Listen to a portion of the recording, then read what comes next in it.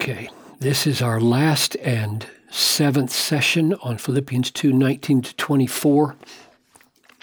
What I want to do is try to get the big picture of the text and put it in connection to the whole letter. So let's look at the whole thing. I hope in the Lord Jesus to send Timothy to you soon, so that I too may be cheered by news of you. For I have no one like him, who will be genuinely concerned for your welfare, for they all seek their own interests, not those of Jesus Christ. That's where we got to. And now he rebuilds the argument in the other direction to end where he began. But you know Timothy's proven worth, how as a son with a father he served with me in the gospel. I hope, therefore, to send him. So I hope to send him. I hope to send Timothy. That's where he began. I hope, therefore, to send him just as soon as I see how it will go with me, and I trust that in the Lord shortly I myself will come also.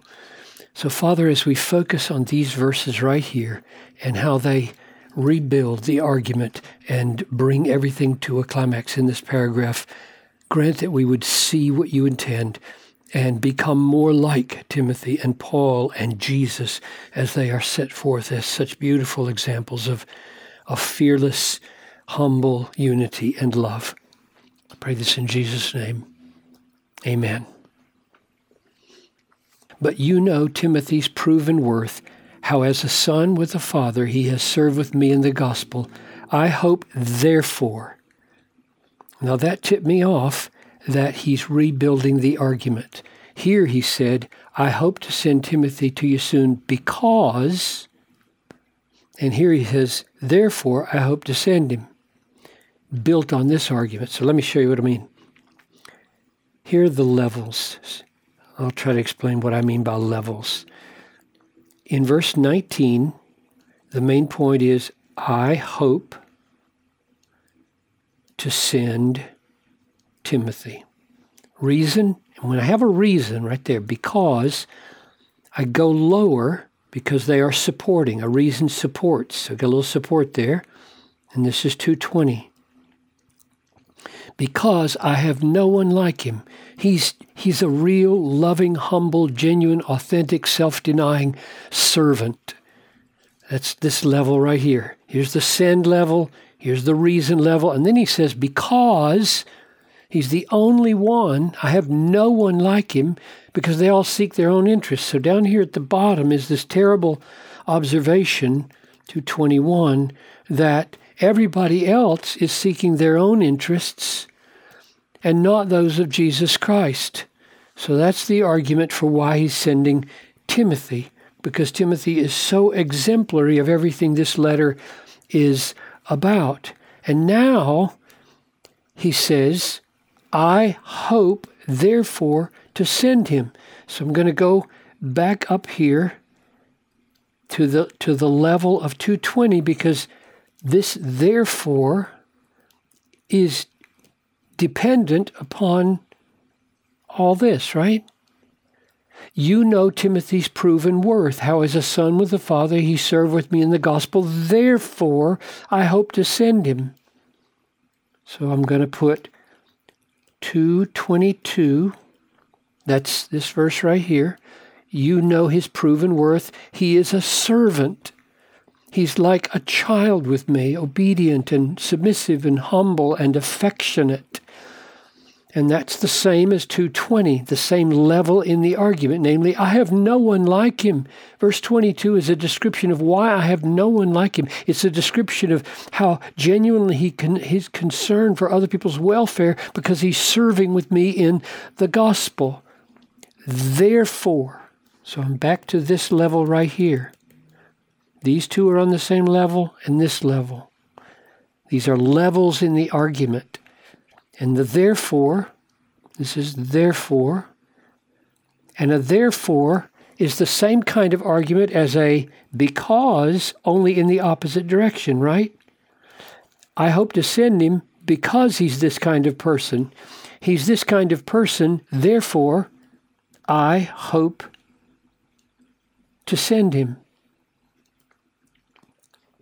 And on the same level, I think, and I hope to come. I trust I will come. I'm not loving you by proxy. Like, I don't want to come to you. I don't want to have anything to do with you. I just want other people to deal with you. You're a pain. No. I really want to come. And as soon as I see how things will go with me, I am on my way. So let's step back and look at the big picture here of this argument. Paul goes out of his way to first inform them of what his plans are in hope. I hope to send Timothy. I hope to send Timothy, and I hope to come. Why Timothy? Because, verse 20, I have no one like him. He's genuinely concerned for people's welfare. That's why I'm sending him. He embodies what this letter is written to bring about. Verse 22, you know his proven worth, how as a son with a father he served with me in the gospel.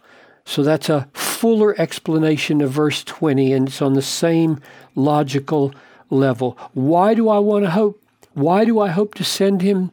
Because he's this kind of person. He's proven, he's childlike, he's faithful, he's affectionate, he's obedient, he's submissive, he's a servant.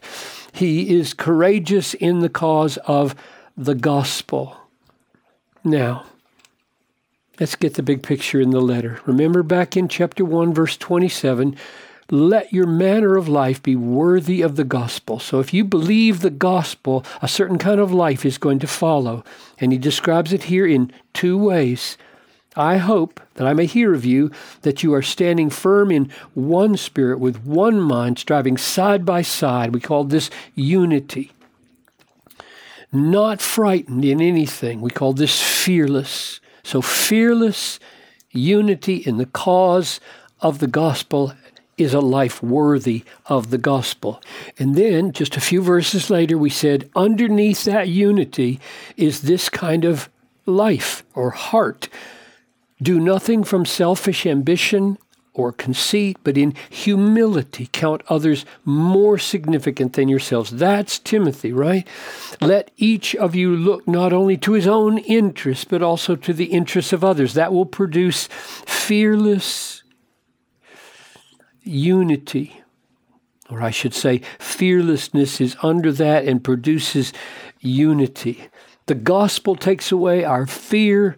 The gospel makes us humble. The gospel thus leads us to unity for the cause of the gospel. That's the main, deep kind of person this letter is written to produce. And then comes, of course, in 2:5-8, the description of Jesus as the representative of that.